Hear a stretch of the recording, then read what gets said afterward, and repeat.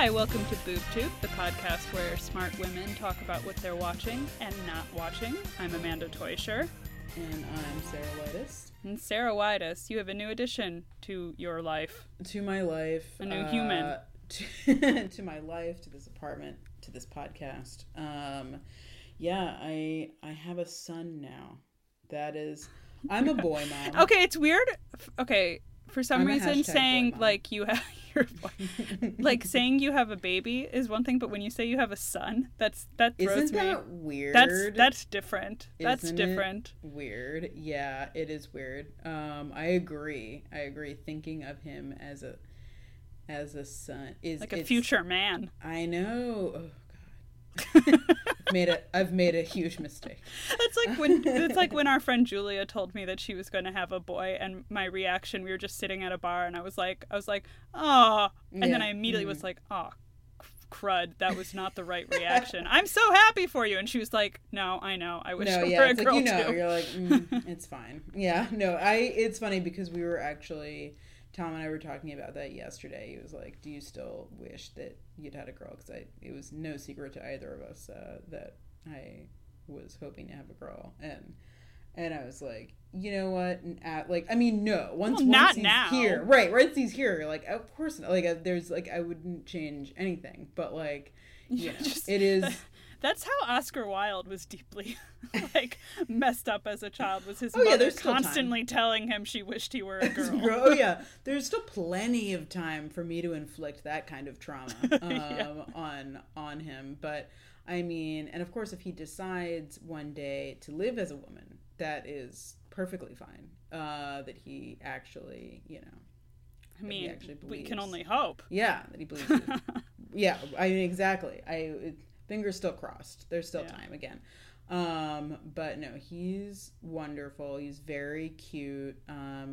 We last recorded this podcast, I think about probably what was before I had him. So it was probably like 7 weeks ago or something. Yeah, it's like the end of April. Yeah. So like, oh man, the world has just continued to spin on its axis apparently until, you know, just spinning right off of the axis. I mean, it might as well stop at this point. I know, just like we want to get off. I mean, it's so weird. It's weird to, like, it's weird there's so much happening, and then it's weird to, like, have this baby, and that's, like, there's, like, it's, like, almost like there's nothing else happening, like, in my life, you know? It's, like, that one thing is so engrossing and important, and requires such vigilance that it's like, oh, there's other things.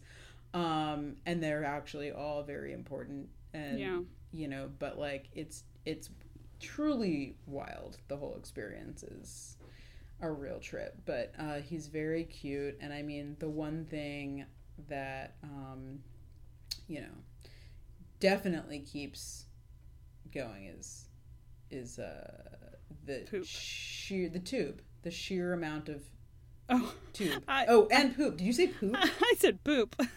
That too. Actually, with him, it's like there's a lot of poop, but there's way more regurgitated milk.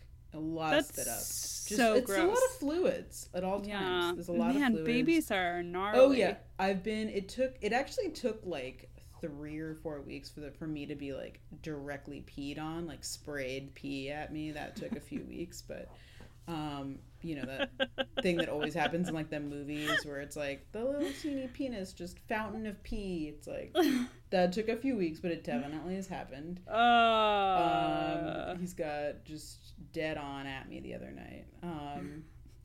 It's kind of cute, honestly, but it's not cute. It's not that cute. But the entire, honestly, like when we were in the hospital, you know, if anyone out there like has a baby, if you have a baby, I cannot recommend more getting yourself like 3 weeks prior, start getting very invested in a TV show that has already aired in its entirety and is available on a streaming platform. Oh, do you have one in mind? Is there one that well you're thinking of here? You know, we had started the Sopranos.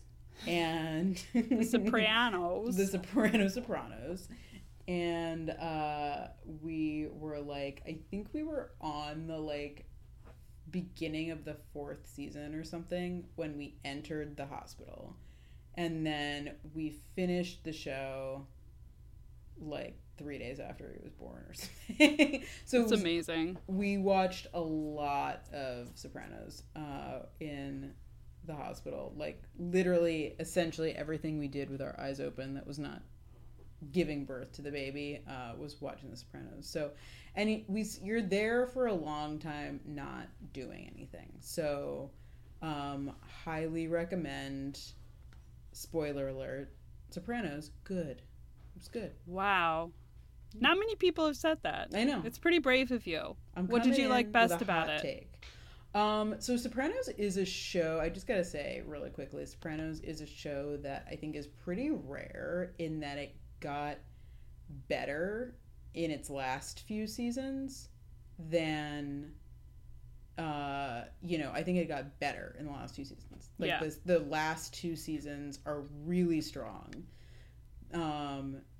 Really amazing, and I think they're so much more interesting actually than like the first few seasons, which are entertaining, but like the last few just get real existential and weird. And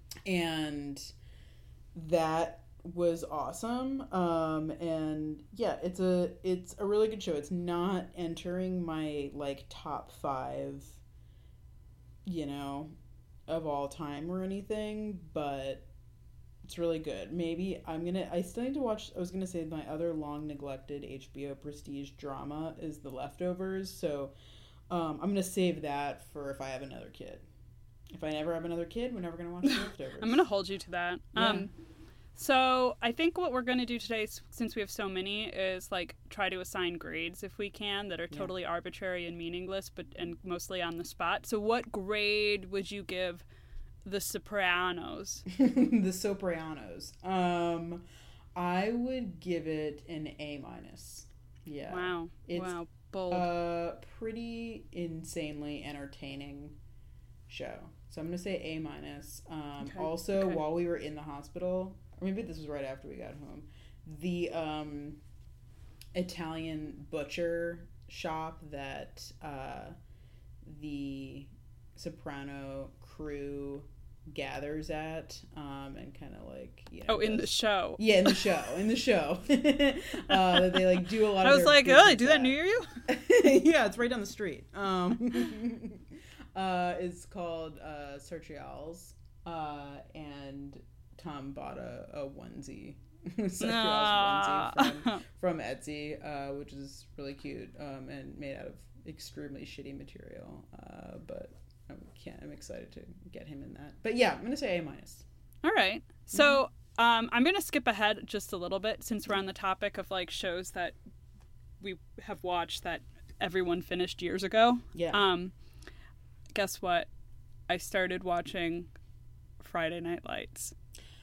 You've been talking about it. That was one of your at the and beginning remember, of quarantine. this is a rare case where I followed through on something I said I wasn't going to do. Usually it's the opposite. And that's always me. I was like, oh, I might watch Friday Night Lights, but let's be honest, I probably won't. And then I did. It's usually me saying I'll do something and then not doing it. Right. So that's pretty impressive. My roommates and I, our friend of the podcast, Amy, we are doing an exchange program where we watch episodes of The X-Files and Friday Night Lights, which is her offering to me, and then I'm making her watch X-Files. I think I might be enjoying Friday Night Lights more than she's enjoying X-Files, but I'm pretending I don't notice.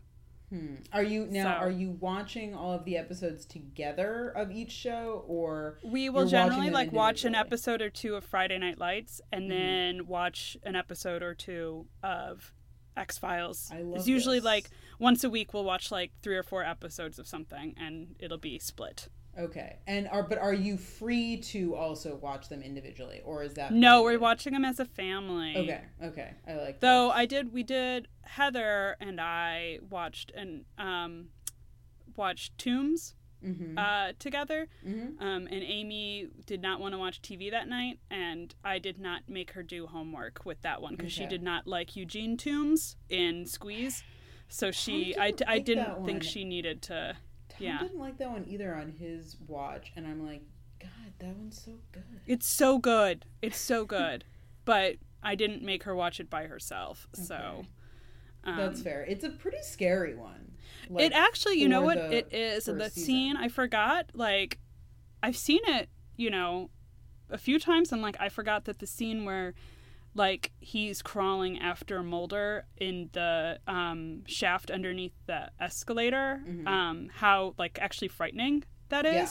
He's very because like creepy. I was watching Heather watch it for the first time and she's like, holy shit. Yeah. So I was like, yeah, you're right, this is scary. I happen to know that he gets squished at the end, so it's fine. But like he's very creepy. I actually, when I was in like, you know, 7th grade or something, and I was getting into the X-Files, you know, because in like 1998 there were only so many ways you could you just watch it whenever it was just on TV. Yeah. Right, like if you missed it, like, I mean, the way that I mainly caught up on the X-Files was when it went into syndication in the summer. Right. And I would tape it every Sunday, and so that I would like build up.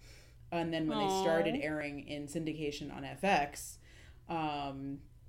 they would do marathons on Thanksgiving, and I would tape the whole marathon. It's crazy to think that that's how we used to do that things. Was how you'd watch. But then the other thing is that if you went to Blockbuster, Fox had packaged up, had done these like, you know, kind of theme tapes. Right, yeah, it wouldn't be like all of them. It would just be like if you 4 episodes. Yeah, like if you want to watch these like 4 creepy episodes that all have like, you know, shirtless slimy Mulder guy or something, you know, like, so it'd be like the host, the one with the thing that lives in the sewer, that's like the worm. I skipped Fluke Man just because. Yes, the Fluke Man.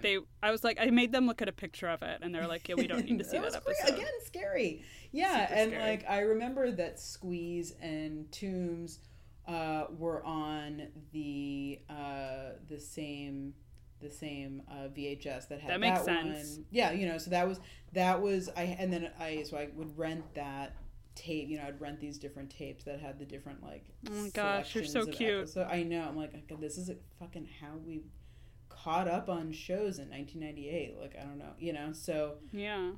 Maybe and we were like, wow, isn't it great to have VCRs? What did people do before they were able to tape things? I know. Oh my God, literally. I remember actually thinking about that. Like my family, we were like taping like It's a Mad World off the TV.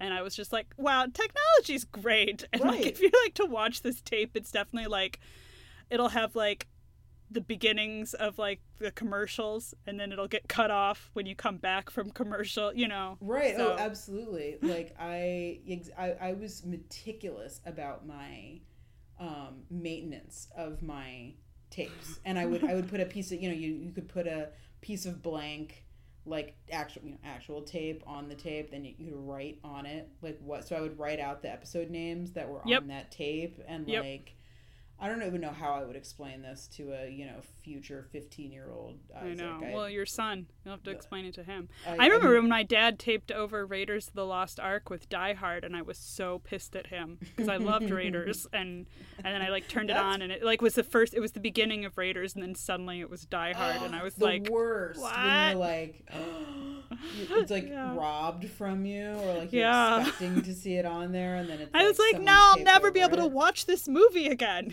Absolutely, totally. We would always have problems with VCRs because my dad would always buy like the cheapest VCR available, and like then it would break, you know, and I would like watch my, you know, meticulously taped X-Files episode, and I would and it like there would be like static over it or something because the VHS sucked, and like, you know what. It's just like the end of an X-Files episode. But I love this. I love this TV exchange of Friday Night Lights. And so you're liking Friday Night Lights. I am, yeah. So I would give it, I mean, I'm liking it despite my usual distaste for shows about teenagers being played by adults having sex. Like, I find it to be gross because I'll be like, ew, but they're 16. I'm watching like, I know that actor's 22 and he's really good looking and hot and, like, this is great, but, like, I'm supposed to be watching a 16-year-old do this. Like, that's so gross. And there are things about it where I'm like, these characters are ridiculous. But I will say I love the football. I don't know if it's because I'm, like, sports deprived and I've just been thinking for the past 2 weeks how much I...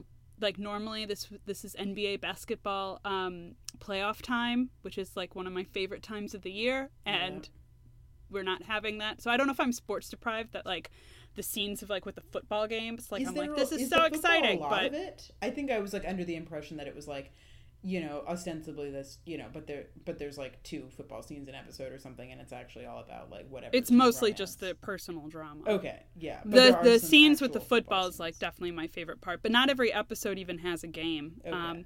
But everyone told me, including Amy, that the best parts of the show involved the coach, played by Kyle Chandler, and his wife, played by Connie Britton, and like, that's super true. Their acting is, like, their rapport and their chemistry is so good, and their scenes are so humorous because they have, like, a 15-year-old daughter and their parent. It's just very realistic. The camera, I give the show, at this point, who knows what I would have given it 15 years ago, who knows what I would have given it 5 years ago, but I give it, like, a B minus. Okay. There's a lot of shaky camera work. It's very, like, Soderberghian in terms of, like, the cinema verite sort of aspect to it. Yes. Film snobs listening to this will, like, maybe have issues with what I said, but that's my interpretation, okay? And it's so that it's a little too shaky sometimes, and it's, like, kind of makes you feel a little ill, but the acting is really good. The kids are real dumb, so if it weren't for the football and the coach and his wife, like, I would be very bored by it, but there are parts of it that I get really excited about. So I give it a B minus, maybe a B. I think that I can't really think of Friday Night Lights at this point without thinking of the Amy Schumer sketch. That's, oh my gosh, yes, with the wine glass. The increasingly... So I'd never actually seen that, but, like, okay. Amy then clued me into it, and I'm like, yep, it's yes. Yeah. And then also just, like, right, I mean, oh god, the whole thing is, it's a great sketch. Yeah. But, okay, so B minus, that's fair. Yeah. That's about, like, I mean, that's about what I would expect. I admit. I mean, I'm just only, and I'm only giving it a B minus because of my tendency to inflate grades. I'm pretty much, I want to give everything an A or a B plus, and then, like, 10% nice. Of things an F. I do not do gradation well when it comes to evaluations. I either, like, feel like it or feel bad and don't want to say what I didn't like about it, or I'll just hate it. So B minus, just because I recognize that there are things that I would give an A. Yeah, okay. You know what I mean? Yeah. That's, like, out there, right? Okay, just one. I'm just thinking of the curve here. That reminds me of. I promise this will not become a regular feature of the show, but just since it's our first episode back from me having a baby, I just want to. When I was in labor and I was having some contractions, they were, like, early. You know, it was like, ew. Like, you're kind of in early labor for, like, a long time when you're having contractions, and then, like, at some point you, like, move into, like, active labor. And anyway, so I was like, I remember when your husband texted me that, like, she's moving into active labor. I'm like, what was that? What was she doing before? This sounds awful. Yeah, it's like, okay, I see. This is a long process, and like, so I'm like, I'm going to bed. Hang in there, guys. Yeah, exactly. It's like, I'd been, like, the nurse came and asked me at one point. She's like, so, you're, like, been having these contractions for, like, what number, on a pain scale from 1 to 10 would you give these? And I was like, like probably a 7 or an 8. And she was just like, Bad news. You're gonna have to.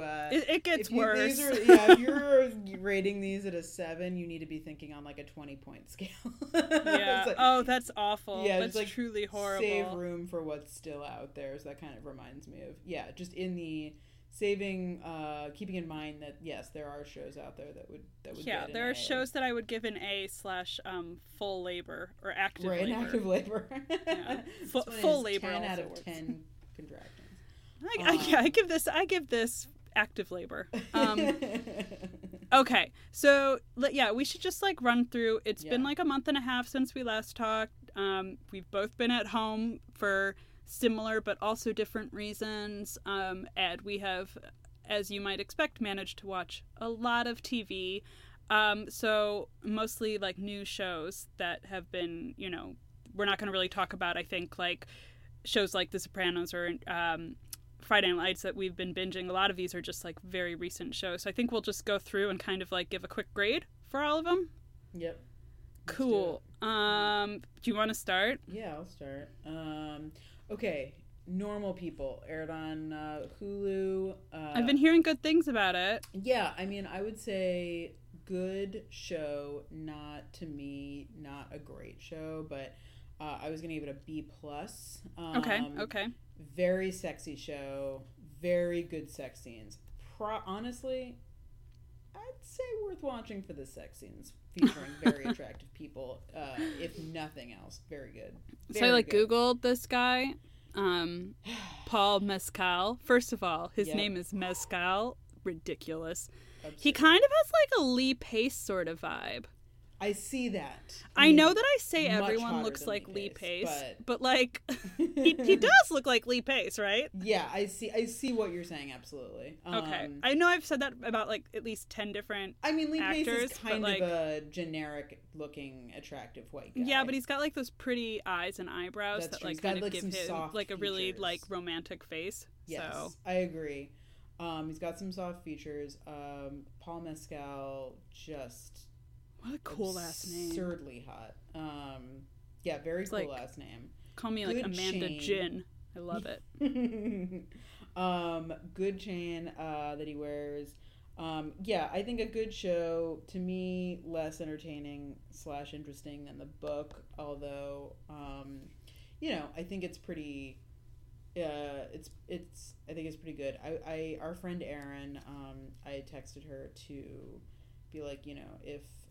I assume that just living in Ireland is just one long, beautiful, golden twilight based on what I've gathered from Normal People. It's just. So are you telling me it's not cloudy and right? No, it people? seems like it's always just continuously a beautiful golden twilight in Ireland. Love just it. Just like the bright azure blue of the North Atlantic. Yeah, with like a orange sunset, happening at all times.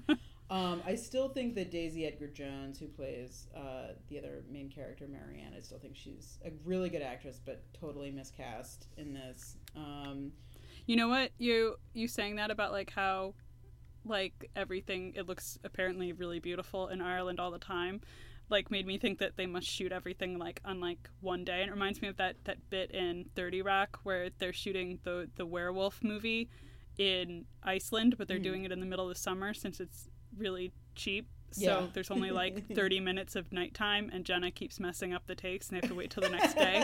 I'm imagining them like waiting for the next sunny day in Ireland. Right, I know. I'm like looking at, and there are some scenes, clearly a lot of scenes set where it's pouring rain, but like I know I was like watching it like, how did they get so many like beautiful. It was all filmed in Croatia. Yeah, really funny. Also, like, there's like a scene where they're like at a pool party, and I'm like, people they just hang out at pools in Ireland? Is it ever that weather? It's like funny to me. Also, the soundtrack for Normal People is fantastic. If you look up the Spotify playlist for the soundtrack, it's really good. So B+. B+.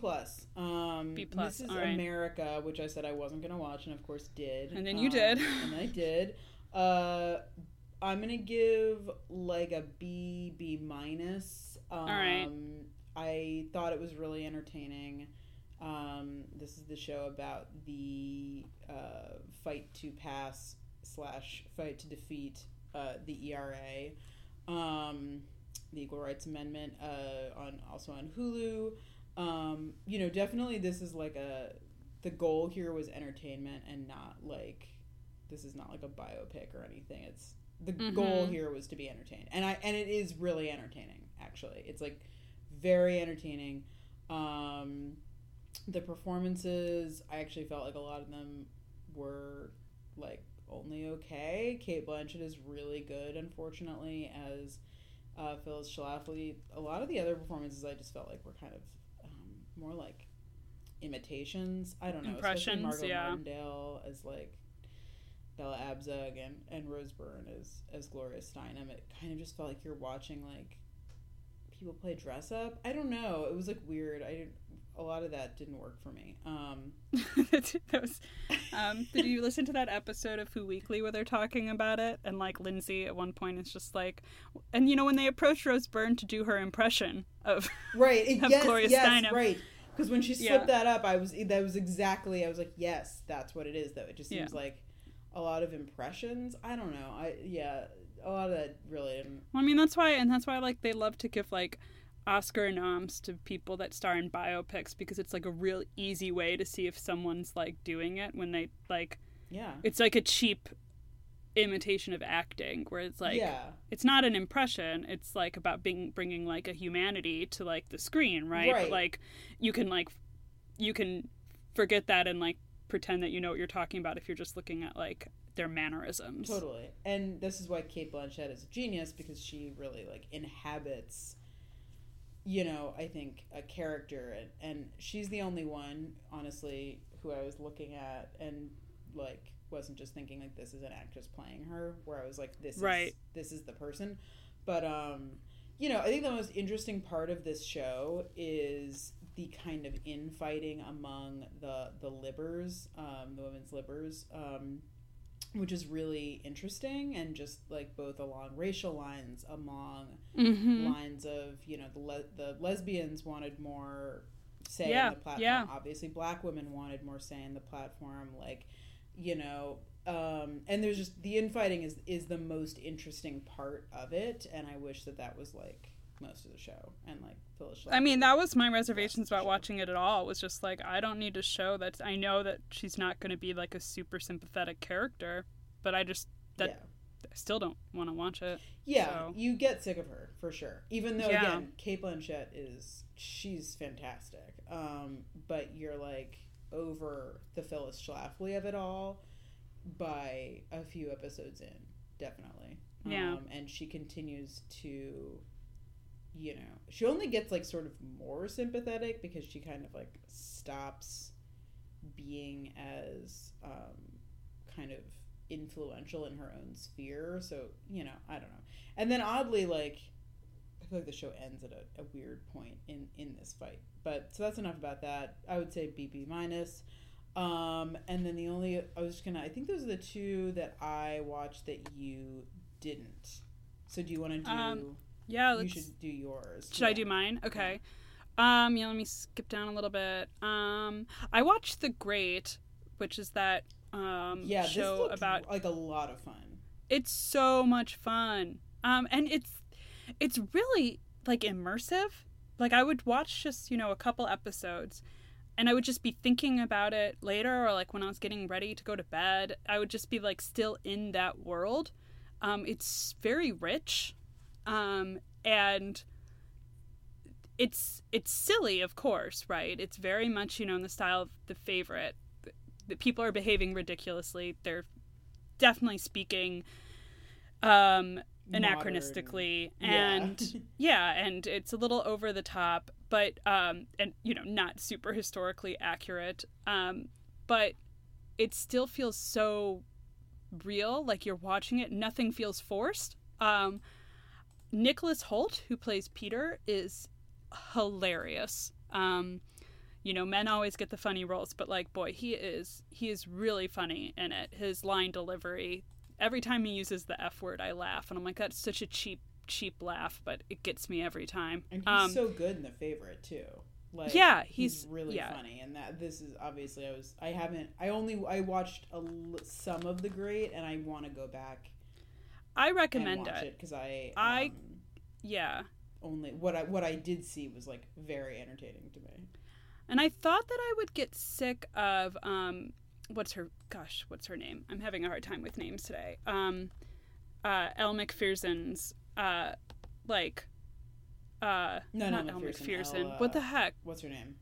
What is why Elle Macpherson is like a model, right? Yeah, she's the model. She's on Friends. Yeah. Elle Fanning. Elle Fanning. Boy, where that was weird. She has a sister. What's her name? Yeah. I thought like Elle Fanning's characterization would get annoying because she's very like prim and but she's really fun. She doesn't get annoying, or at least she didn't to me. I could see if other people might think that, but I found her to be really charming. Like she's not too overbearing. Her character's just very intense, and like idealistic, but it works. It's good, and I had a great time, and I finished it in probably. Because I started watching I finished it in like a couple weeks, and I highly recommend it. I would give it probably an A-. Awesome. Yeah. I really want to. I'm surprised I didn't hear more about The Great. I think like generally, I don't know, like more buzz about it because it seems. I was gonna say it's like a Hulu thing, but I don't know. I mean, it depends on, But, like, Little Fires Everywhere got so much attention. I didn't think it was nearly as good, so... Right. Well, I mean, it's all about, like, what Hulu sort of...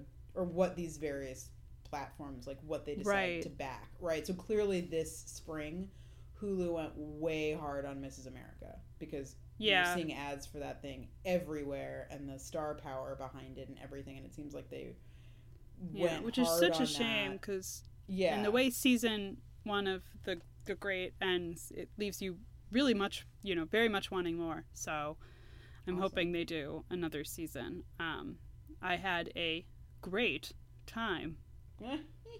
Please put me on the cover of your DVD. Done and done. Yeah. We're going to put that, actually, that's going to be the pull quote that gets put on the billboards. Yeah. I had a great time, says someone you've never heard of named Amanda. From a very influential podcast. That can go a month and a half without recording and still have its same fan base. Yep. Okay, so going down other things I watched Never Have I Ever, the Mindy Kaling show about the teenage girl in California whose father dies, and then she starts her sophomore year, and she has a crush on, of course, the popular cute boy who's played by a 29-year-old, which is very strange because the actress is played by a 19-year-old, and they're like, Amy pointed this out. She's like, that's a little weird, but acting. I don't love that.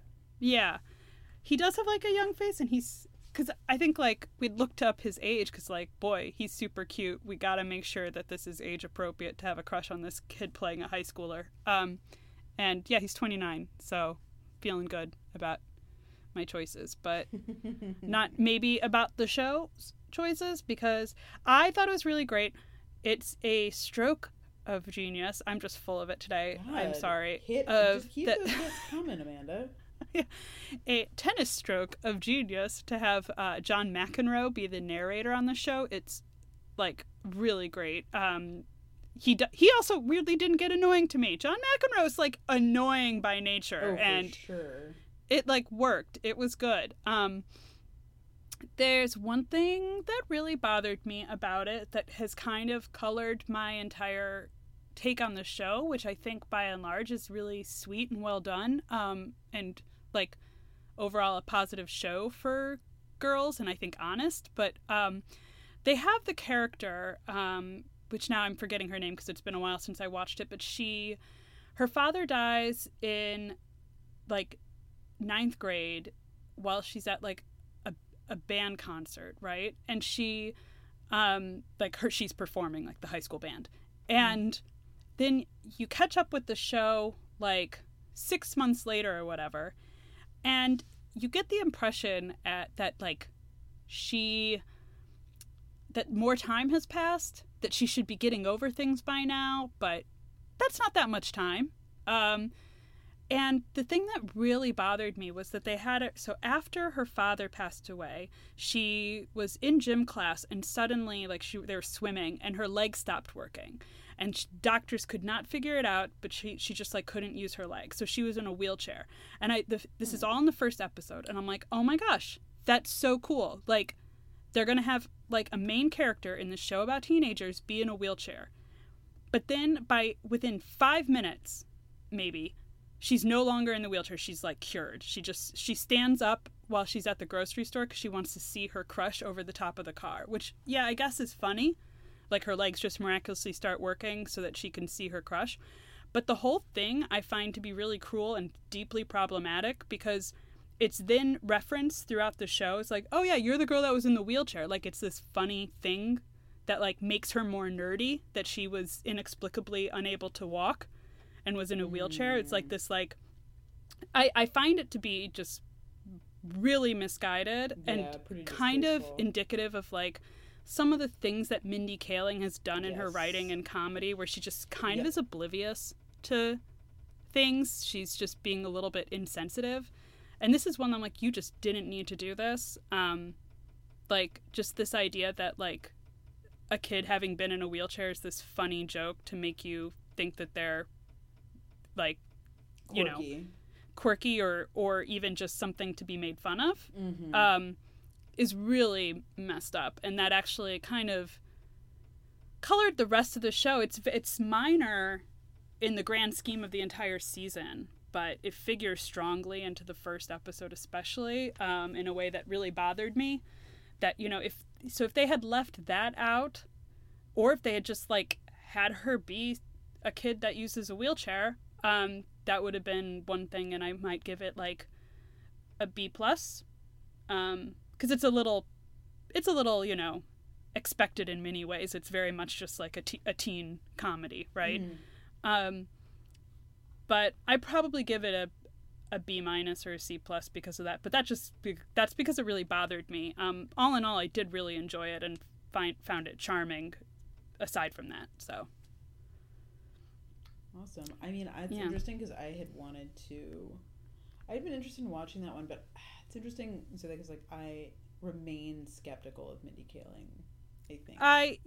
And there are things about it where I'm like, is she? Sometimes I wonder if has a, you know, a progressive or, you know, intersectional sort of feminist orientation because she knows that's what people want, or because she actually believes it. I sometimes can't tell with her if that she's just, like, writing for what the people want, or if she is, you know, just like she doesn't understand why certain things are offensive and certain things are funny. Like, I don't think she always gets it. Also, a lot of people have pointed out that, like, she was also a writer on The Office in addition to, and a producer on The Office in addition to, you know, being just a character. But that her characters, like, and ones that she writes for, like, are consistently, like, women of color who date white men. And, like, I don't know. That's also, like, a weird, and I know that that's an aspect of this show. And that's in this show, well. But just, like, something, I don't know. I just remain kind of, like, a little side-eye about Mindy Kaling, even though I thought that this show looked, pretty charming. I am too, and that didn't change after watching this. But there are things about it that I did really enjoy when they were on. So, and her dad in the flashbacks is pretty hot. So that's fun. Anyway. One real quick. I also watched finally the second season of The Wine Show. And it's glorious. Show. It's wonderful. It takes place in southern France. It's great. Do you want to just give people a brief in case they haven't heard of The Wine Show? Oh, have we not talked about The Wine Show? I don't know, because we watched it we watched it together. So the first season so long ago. You're right. We might not have. It's this very weird show just called The Wine Show. The first season was hosted by Matthew Good and podcast favorite Matthew Rhys. They go to Italy. They are in a villa, and there's this sommelier type wine expert named Joe Fattorini who brings them different wines from all over the world. They taste it. They're just charming. They go on little adventures in Italy where they have to pick different bottles to meet a challenge that then Joe then picks the winner. Each episode is like a different challenge where they have to pick a couple wines. And that's pretty much it. And then you also get like a long segment. Yeah, and you get a long segment where Joe goes to like Argentina or Joe goes to Georgia. And it's very silly. The second season, Matthew Rhys is only in it for a tiny bit. He visits Joe in this little shop in St. James's in London to talk about different gadgets for wine. It was clearly filmed in like an hour at the most. And they divide it up into segments for each episode. And the scenes at the Chateau Villa or whatever it is in France where Matthew Good... Oh, in this season, the other host is James Purefoy. Was also clearly filmed in a day, but they do the same... Like, they have the same conceit that this is all over. Like, they'll have Joe walking up. Joe will have gone to... They'll show a clip of Joe in British Columbia or a clip of Joe in Argentina. And then he'll be walking up to the villa like, oh, I brought you back this wine. And they're all wearing the exact same outfit they were wearing the episode before. And the light is exactly the same. And you're like, yeah, we know this is the same day. They're not even trying. Making magic. Yeah. But they do these long intros before every segment to make you, as if it's been months since the last episode. It's very strange. But I would say it's still a lot of fun. It's just like a bath of warm Mediterranean light, and the sexual tension between Matthew Good and James Purefoy is pretty great to witness. So, all right. Yeah. It's... Like at one point, Matthew Good says, I hope I'm never naked around you, and James Purefoy says it's just a matter of time. So... You gotta love that sexual tension. You really gotta admire it, even though Matthew Rhys isn't in this season. Yeah. I mean, you do get to see him, and he's just tormenting Joe Fattorini, right. But it's not the same. Yeah, it's not the same. You don't get the Reese-Goody camaraderie, but... But, I mean, seriously, I should catch up on the Wine Show, but if you are looking for a fun distraction show that carries no weight of the world whatsoever... None. Absolutely could not be less consequential. The Wine Show. So I'm not even going to grade it. It doesn't matter. That's not the point of it. A+. I don't even, It's an A+ for what it is. Yeah. It's fine. It's graded on its own curve. Yeah, on the Wine Show scale, it's what they would give it a very shows. Yeah. One bottle. Yes. Okay. Should we go up and go through the ones that we both watched? We watched together. Or that we both watched. So I think the first one would be Run, which we were both very excited about on HBO. We were. I say C+. Interesting. Ultimately didn't work that well for me. Okay, that's interesting to me. I give it probably a B. More generous. Yeah. Yeah. Because if I view it as a whole and each episode how much I enjoyed it, it worked for me. Mm-hmm. There is this sort of weird feeling of letdown I have about it when I do think back to it, and I've been thinking about why that would be. I do wonder if the sort of intrigue, the sense of mystery, and that you feel especially from, first of all, the trailer. Yeah. But then also from just the first episode. There's the sense of, I wrote fantastic madcap possibilities. Yeah. And that's not fully realized. No, I wanted more And nothing can top the first episode, which is where you have this, like, the utter novelty of Merritt Wever and Donald Gleason's chemistry along with not knowing where the show would go. And you anticipate all these incredible reveals. And I give it a B because in the end you realize that it is this long sort of rom-com thriller aspect, and the reveals are very much introspective sort of things about the characters. But you feel, watching it on a timeline where how we experience time as a, fourth dimension, it's not, there's this sense of letdown you get at the end that I think accounted for this sort of sense of like air being let out of it. Mm-hmm. But all in all, I still think it succeeded and the episodes were well crafted. So I give it a B. Yeah, I think like you said, like the letdown, I found it really anticlimactic. And I kept wanting like zanier or like kind of twistier, or we'll talk about Dead to Me, which we both watched. Like, speaking of twists, yeah, but like right, it's like it just throws entertaining after entertaining twist at you, and they both kind of were trying to do a thing where every episode ends in a cliffhanger. And with Dead to Me, I'm like, give me the next one right now. Like, right. Oh yeah, you can't stop them after each one. No, you cannot stop them. Run, I was like, not only not particularly compelled into the next one, but like would not have wanted to, if given the option, which I watched it on a week by week, not as a binge. Right. I wouldn't have like wanted to. I wouldn't. I'm kind of like, it took a few weeks for me to like return to it each time. And that's what I wonder, if they had billed it. And I think this is a fault of not only the advertising for it, but also the setup of the first episode. Mm-hmm. The first episode is a very different sort of feeling you get when watching it than the rest of the show. And that show would have been fine too. And so is the rest of the season. But if you had, build it or set it up in the first episode where you knew more about these characters, which end up being pretty mundane characters, right?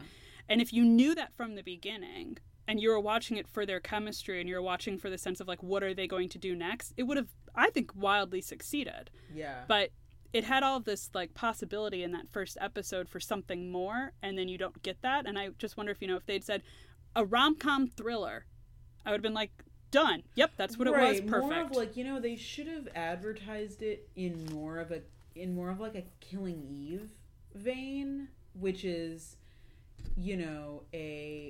or even less of that, and is funny, but is, a real mix of tones, and like also is a thriller and is dark and is like, I just did not expect dark to get as, I didn't expect Run to get as dark as it got, and that really threw me for a loop, I think. Interesting. What did you think about the Phoebe Waller-Bridge? Her American accent is terrible. Awful. It's so bad. Woo! And I also just found her entrance into it. I mean, I guess they're trying to make you think like, well, if there's a second season, she'll be in it way more. In which case, I'm like, well, I hope she fixes her accent before then. Yeah. But I found that with the police officer to be a little like strange and besides the point. I was like, where is this coming from? And also, a lot of those lines fell really flat to me. Like, they're trying to also put in a lot of jokes into, I think, particularly with the cop, and I was like, just so much of that was like not working for me. Like, they like, I could not figure out what they were going for with that plot line.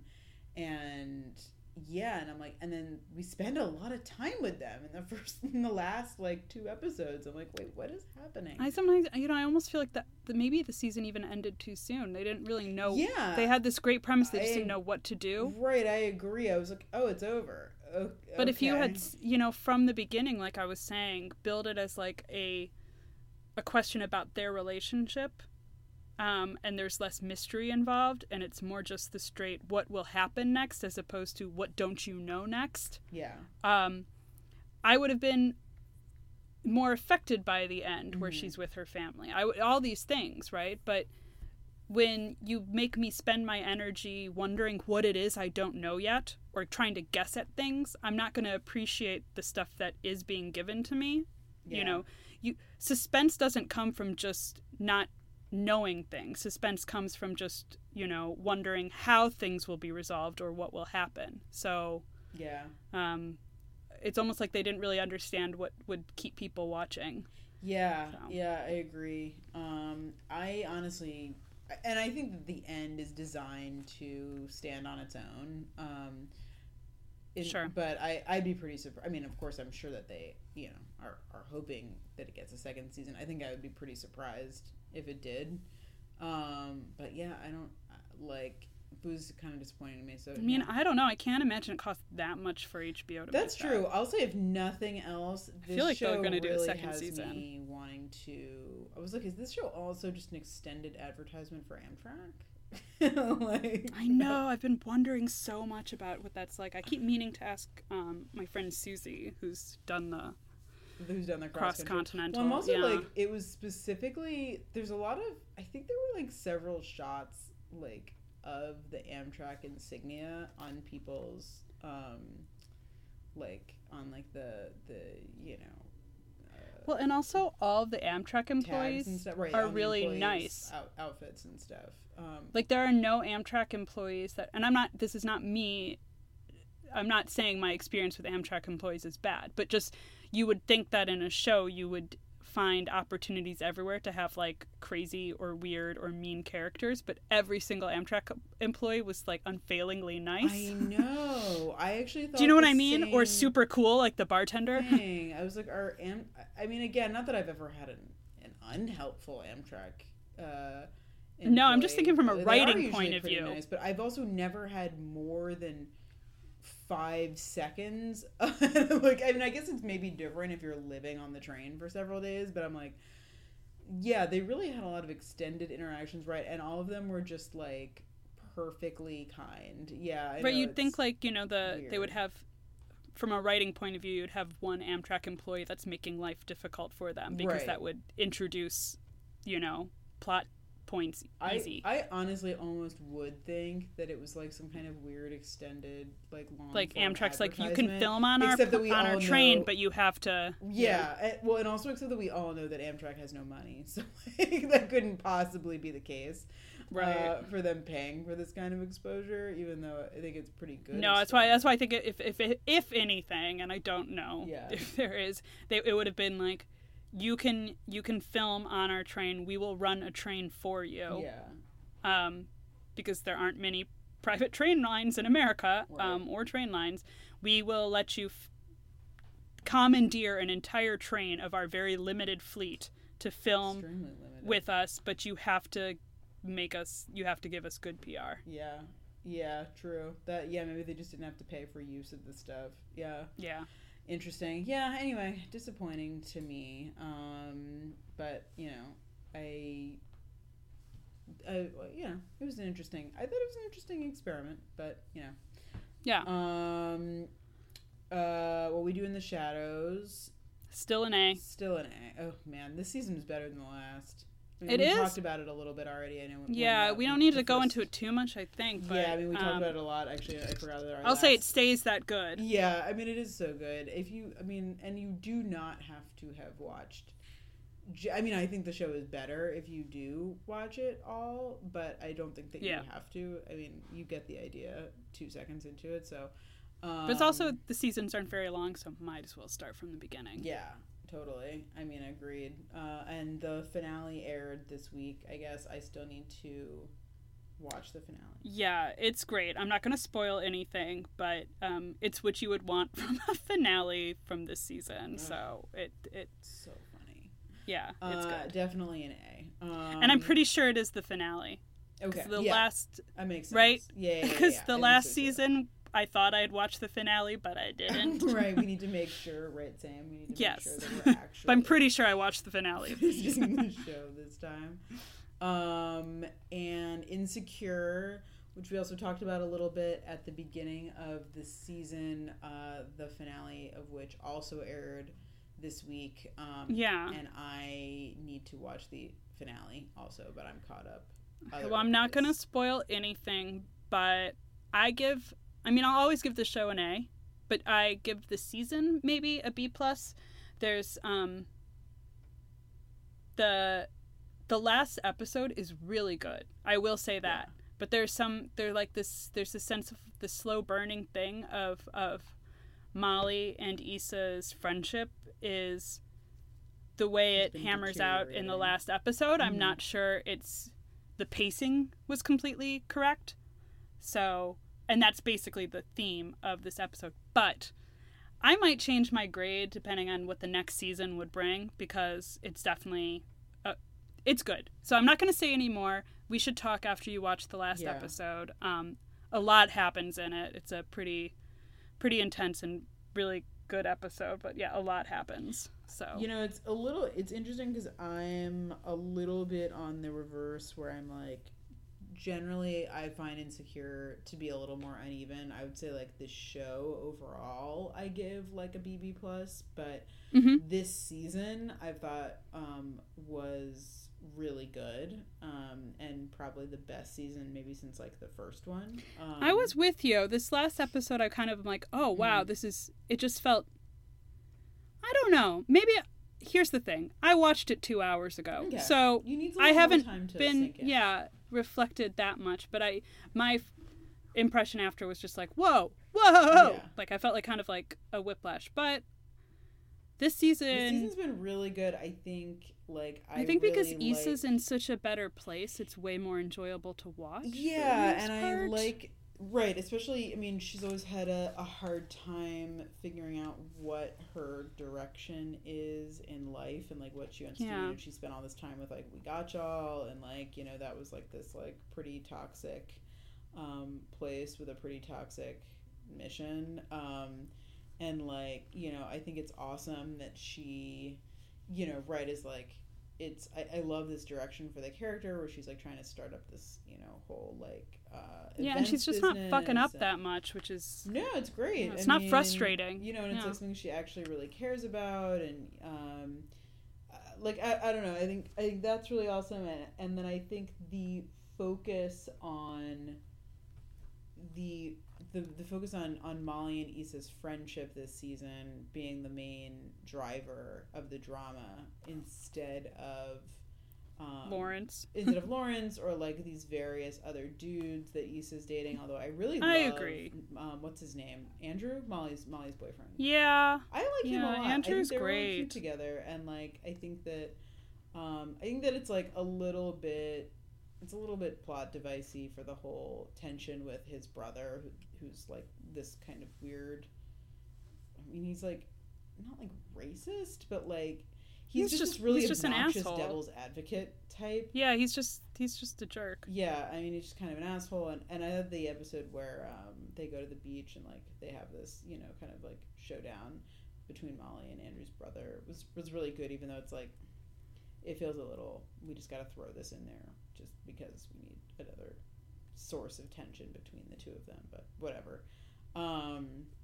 So yeah, but I love refocusing that drama on, you know, friendship, which is just like it's a more, I don't know, I find that more relatable, I think, for like women in their mid-30s. Like that's kind of, I don't Yeah. know. I think it's really interesting. I get that. Though I'm someone that doesn't have that kind of, like, you know, what's the word? Is it tendentious relationship with female friends at this age? And I always find it weird in TV shows and movies how often that's used for plot for shows about and movies about women. You know, there's always some sort of falling out that has to happen, and the you know, so. But in this case, it kind of works. Though I'm definitely inclined to think everything is Molly's fault this season. Molly's a bit of a pill. I so. know. Well, I was like, that's what I was thinking. I'm like, I absolutely blame Molly here. I think Molly's definitely being an asshole. But I mean, you know, I think that also the tension not being. I mean, I think that I totally think what you're saying is true about female friendships and like how a lot of the, you know. But I don't think this is. It's not catty and it's not the source of their tension isn't no, some and it doesn't dumb have to be fight they catty. had, I mean, you know, but it's like it's yeah. also just that they're drifting apart and like not really as central a part of their each other, you know, the other person's lives anymore, and that happens, I think, you know, and it's hard to process, and I just feel like the source of the erosion between them, I find that to be like pretty relatable, and I think that's being done really well. So I don't know, and also just like finally, I'm glad we have something to do with Lawrence, because Lawrence has been some real dead weight on the show, and like you know, it's I think it's nice to have like an actual plot line that I was semi invested in with Lawrence, even though, you know, the actor who plays Lawrence, I can't think of his name right now. He's actually in Mrs. America also. Oh, I was gonna say he was in 2 minutes of an episode of Heart of Dixie. He's also in about 2 I was like, is that Dr. Lawrence? I like paused it. I'm like, it is. He has like one line.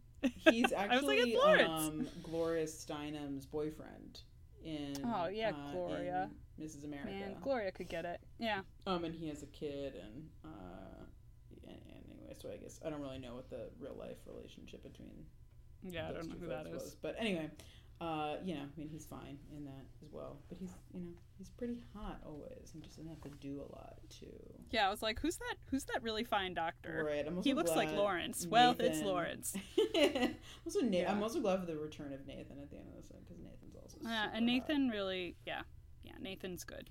So then the kind of main thing, I know we've already been talking for an hour, so we won't we don't have to go too far. Oh, also wait, one quick little thing. Oh, yeah.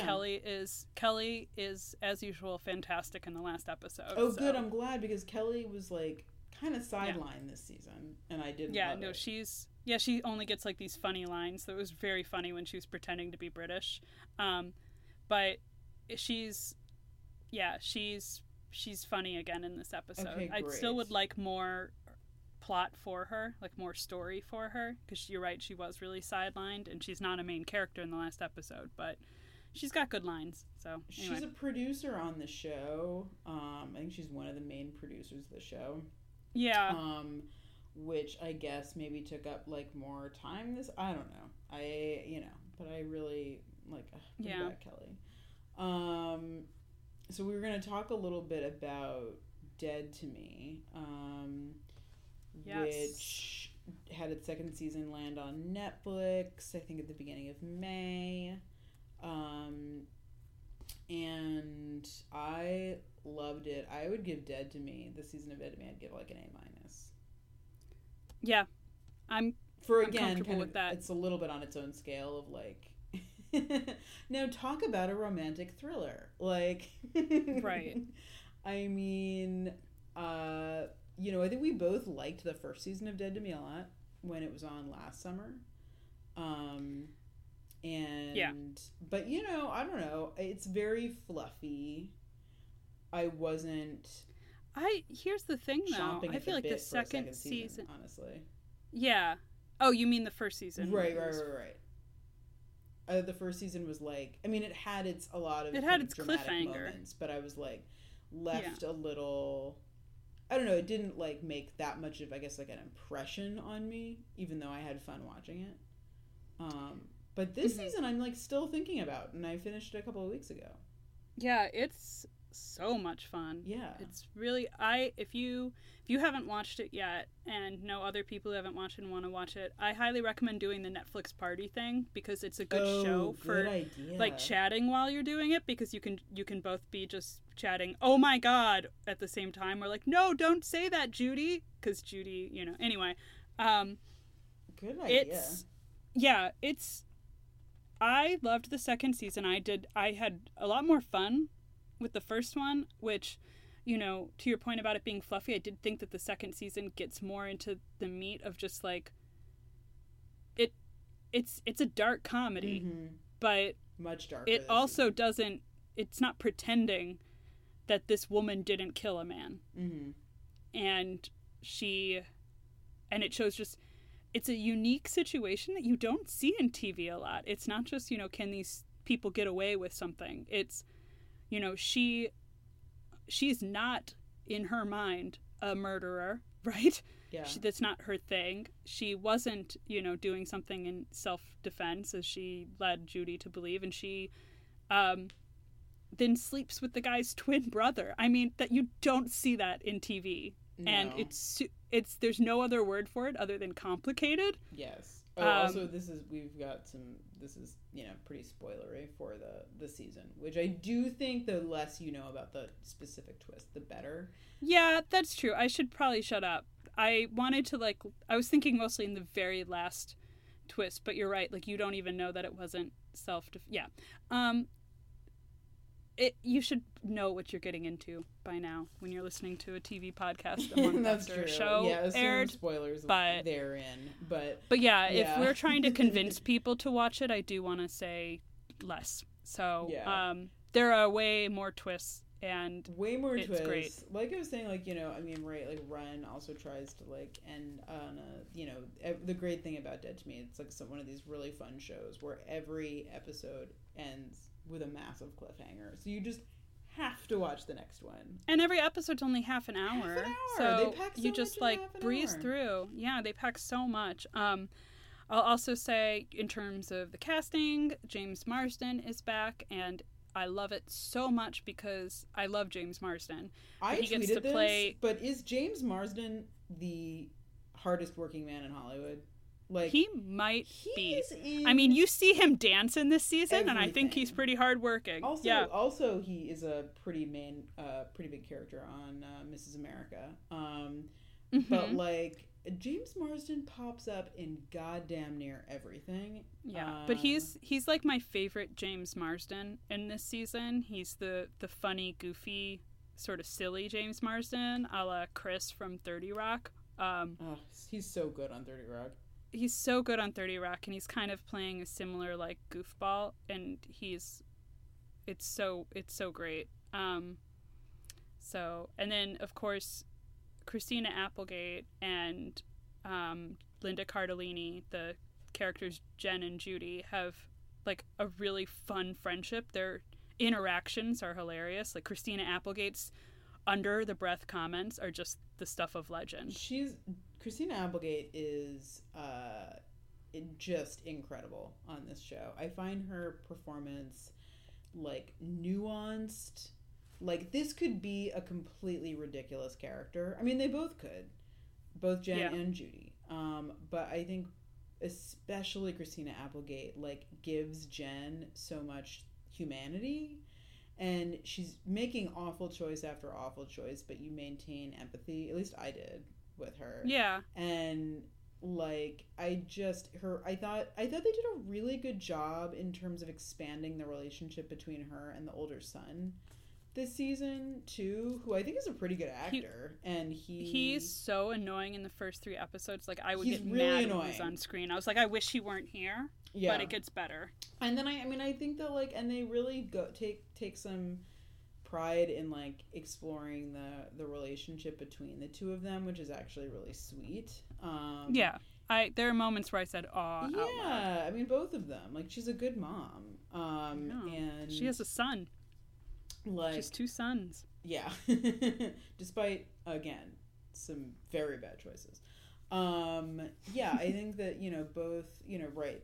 They could both be just really doing the most, I think, with these characters, and they're not overplaying them at all. And there's some really great scenes. I think Linda Cardellini is a tremendous actor in the show. She's so good. I'm there are scenes where I'm blown away. I'm totally. The last few episodes where Judy is this sweet person that just wants to do good for everybody, but she's not vapid. She's not she has depth. She is complicated. I think it's very well written characters, but she does a great job. Yeah. I mean, I think it's interesting is, we meet Linda Cardellini's character in the first season where she's lying about grieving her husband. And then in this season we see her actually grieving her husband, who, or ex-husband.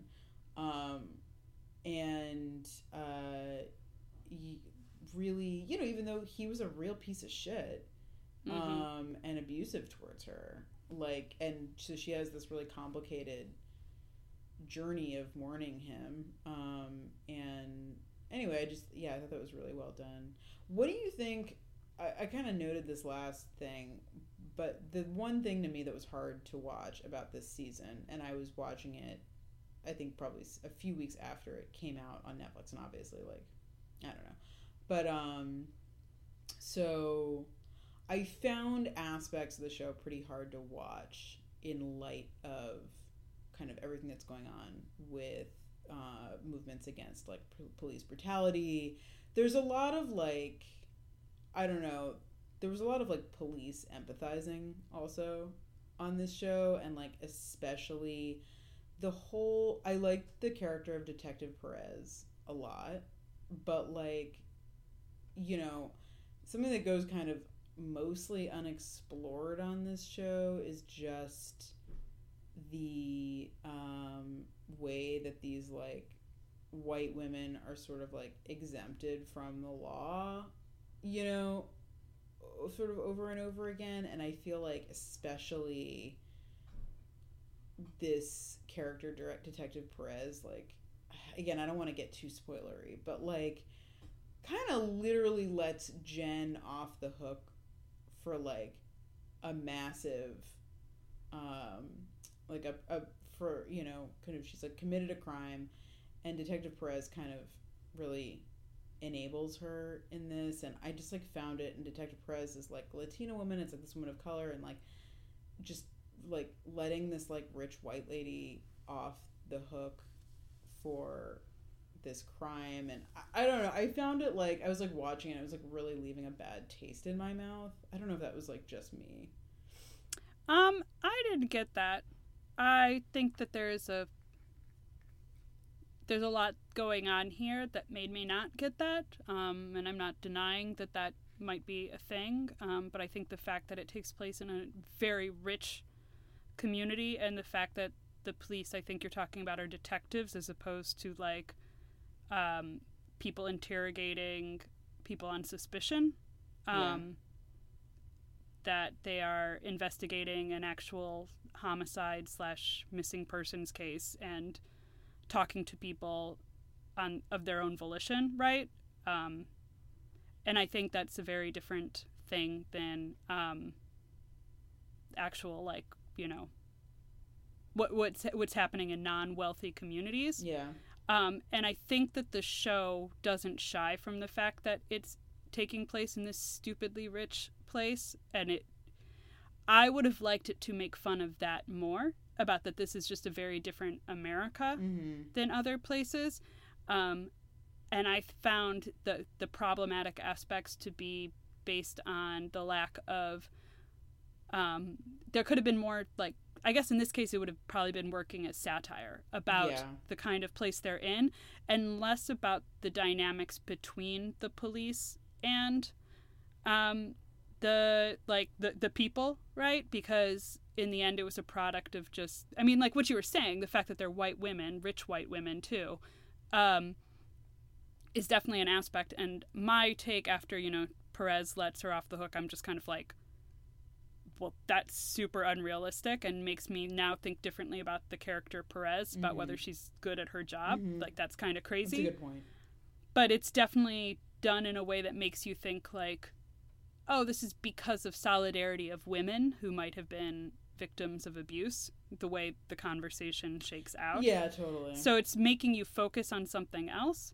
I take your point. I'm glad you said that. I hadn't really thought about that. I had been mostly thinking of it in terms of just, like, boy, the rich live different lives than other people, and white rich people live very different lives than anyone else in the country. And the things, and I was thinking throughout, it's like, well, these people are going to get away, you know, possibly with murder because they're rich and white ladies. Like, that, this helps them. But I don't know if the show is ignoring that, because I think this is very specifically, there's a reason they had it be two white ladies in a very rich town, right? They, like, that's kind of what the show is about. Yeah, no, it's true. It's true. I mean, I think I would have, just liked to, I guess, yeah, I guess I would like to see that maybe. And of course it's like also this is a show that is supposed to be, you know, this is the prime, again, like the main goal here is just to be entertaining. But I think that you're right also about the maybe examine it a little bit more even satirically, you know, like I would maybe just you're not watching this show for like the lecture, right? No, I know, and definitely wouldn't want it to be lecture-y, but just sort of like, yeah. I guess, and I mean, and that's not me dismissing lectures. Other shows you can have it and it can be effective, but yeah, totally. That was just like something that kind of occurred to me as I was watching it, where I'm like, I'm just like not feeling a lot of like. I mean, we don't have to get into like what defunding the police means, right. But I imagine we would still need people to be detectives for homicide. Definitely. I would really hope that we're still funding homicide detectives. Definitely. I think just like the crime that we're talking about at the end of the show, at the end of the season, is so you know, is like so egregious. Right. It's just, but that's right. It's like just supposed to. It just seems crazy to me. Yeah. As opposed to, you know, I don't know. But I'd be interested in other people's takes. So if you have one, let us know. If you have one, if you've been to Laguna, it seems wild to me. So it really does. A lot of like that kid that made me hate her son so much. Wait, the influencer? Well, the influencer too, but her son, when he like takes the car, like he gets sweet at the end, but like that kid has a 99% chance of turning into a monster. Yeah, exactly. I just, God, yeah. Like you can't be. It's really hard. How you could possibly want to raise a child in that? Like I would send, Your kid is gonna be an asshole. Yeah. Yeah, I would send him to like an all-girls boarding school. 100%. Yeah, I'd be like, you're safe nowhere. Right. You're a rich white teenager. Like, I gotta do something drastic with you. Agreed. But yeah, I mean, Dead to Me, I did not expect to feel this strongly about it at all. Yeah. Yeah, and I really loved this season. Just a lot of fun. So wait, did you say your grade? I forget. Did I say what? My grade? I'm gonna give it an A or A minus. Yeah. I would say like an A minus for sure. Yeah, I think I would give the previous season like a B or B plus. Yeah, so, agreed. Yeah. Agreed. Okay, so we should probably start wrapping up, but I think we should talk about a few things that we are watching or not watching. Yeah, should we start with not watching? Yeah, it's more fun. All right, what are you not watching? Actually, I guess it's not more fun because I was going to talk about what a fucking bummer am I not watching. Wait, what is this? Well, again, like if you're, I mean, I don't know. I've been watching a lot of HBO because they were even playing this. Oh, this is the Mark Ruffalo thing. And because they play. Oh gosh, yeah, just make me cry looking at Mark Ruffalo. Totally, and they play trailers even when you watch like old HBO stuff. They still play trailers for like, new stuff, right? So we were watching like so much Sopranos and kind of like getting this fucking I Know This Much Is True is the miniseries of HBO's prestige drama of The Moment, which is an adaptation from a Wally Lamb book, which is how you also know it's a huge fucking bummer. Yeah. So this show, I dare you to spend 5 seconds reading the Wikipedia entry for this book. It's like, oh my god. It's just really bleak. Really bleak. I guess Mark Ruffalo plays twins, one of whom is schizophrenic, and just the other one, just horrible thing after horrible thing befall them. Just a hard no thank you. Also, Mark Ruffalo annoys me, I think, actually, just kind of. You're heartless, though. I know. I'm really alone on this. I know this is you are very alone. Unpopular. I'm not. I will not, absolutely not watch this bummer, but I cannot join you there. I know. This is a very hot take of mine that I do not like Mark Ruffalo, and I realize that it's a hot take. But he annoys me. So I am not watching that. No, thank you. Mm-hmm. What about you? So, I tried watching that flower show. Right, the one that was like supposed to be pretty weird. Yeah, there's this basically a show very similar to Great British Baking Show and similar to the Great Pottery Throwdown, which, as you all know, is a sheer delight. Yeah. It's called The Big Flower Fight, and I watched like 25 minutes of it, and I kind of was just like, no, I can't do this. It's the contestants, they're in teams, which that's fine, but they have to build flower sculptures. And the first challenge, I haven't seen any of the other ones, but the first one they have to make these giant bugs. And it's so weird. There's something so off about it. Something very kind of uncanny valley about it, where you're just like, but why are they doing that? Like, what if it were a gardening show, if they had to, you know, plant a garden that includes like perennials, or like plant a garden for pollinators, I'd be like, cool, I might learn this. But this is just, they're basically just making statues with flowers, and then this florist guy, who clearly is very serious, is judging them, and I'm kind of like, but what's he judging? It's weird. Yeah. And Natasha Demetriou from What We Do in the Shadows is one of the hosts, and she's great. Oh, really? I did not realize that. Yeah, and then the contestants, some of the pairs, first of all, it's like half American. Half of them are like Americans. And some of them are charming and wonderful, but there's this one couple, these two guys, that one is Danish and one is Dutch, I think, and they are 20 minutes in, I was like, you guys are too annoying, I can't do this. So I'm not gonna watch that. There's something very strange and off about That's it. what I read. I was like, like an alien was like, and now we'll make them do shows about, maybe an algorithm develop. It's kind of like the right, like as if an algorithm developed a competition show for Netflix. Right. There's just nothing to learn. I'm like, well, this is not even something, I don't know. It's very weird.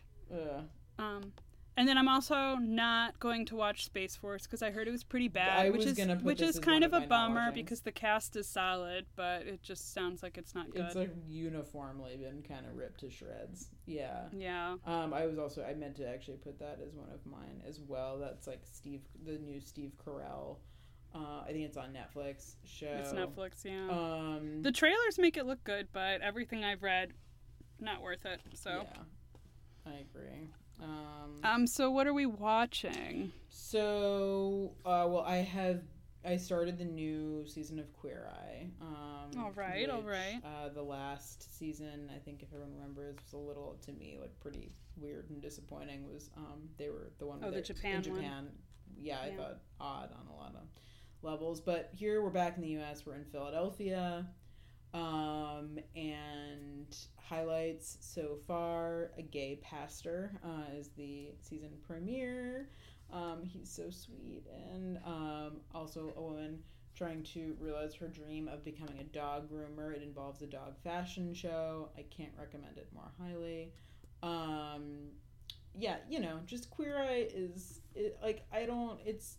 there are no bad seasons of Queer Eye to me. I really it's always kind of a total delight, and it continues to be. So I've watched the first couple of episodes, and they're delightful. So I'm going to continue watching Queer Eye Philadelphia. And I also want to check out Betty, which is HBO's new show about I saw that. Teenage skater girls. And I think it looks really sweet, and like it's like, I don't know, like a fun show about female friendships also, and like teenage girls, and like I kind of love that. And like I think it's by I think it's the woman who did Skate Kitchen, which is also about teenage skaters, which came out I think like last year or the year before. So I don't know, that's like a very refreshing vibe from HBO. So I want to check that out. All right.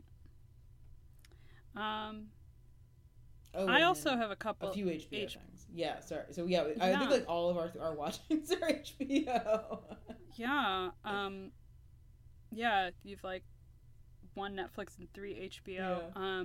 So there's the new show on HBO called I May Destroy You. That stars Michaela Cole, whom you may remember from Chewing Gum, that really weird British show. Gum. Yeah, which she's so funny. So I didn't finish Chewing Gum, which watching the trailer for this made me realize, and now I want to go back and do that also.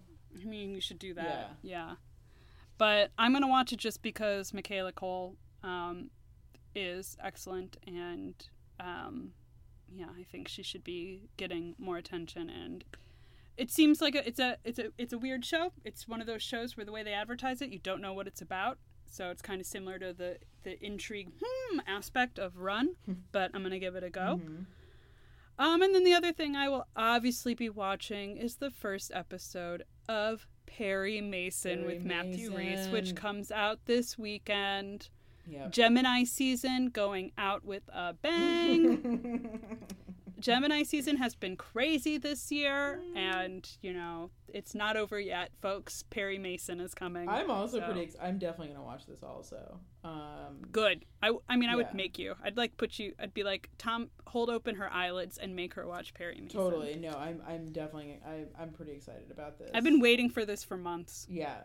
Ever since HBO first put out that photo of Matthew Rhys with the hat, I've just been like, and like 10 different people tweeted, Amanda, did you see this? Right.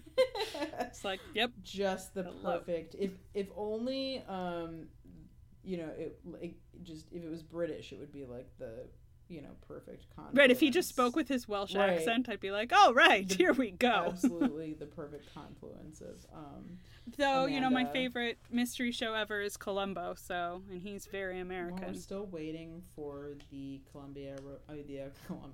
the Columbo revival starring Natasha Lyonne. So, that would be amazing. Yeah, until we actually I would be fine with Mark Ruffalo, but I would want you to be happy, so Natasha Lyonne. Yeah, fair. Yeah. Cool. I guess that. Well, that was a doozy of an episode. Doozy, but we had a lot to discuss.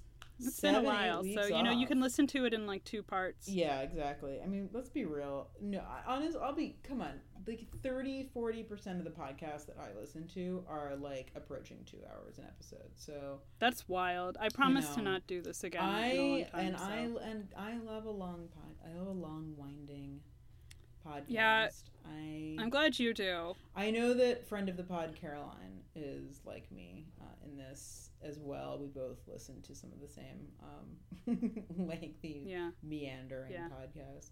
But we do meander. Yeah, so we'll we're gonna keep churning out new episodes as long as I can schedule them around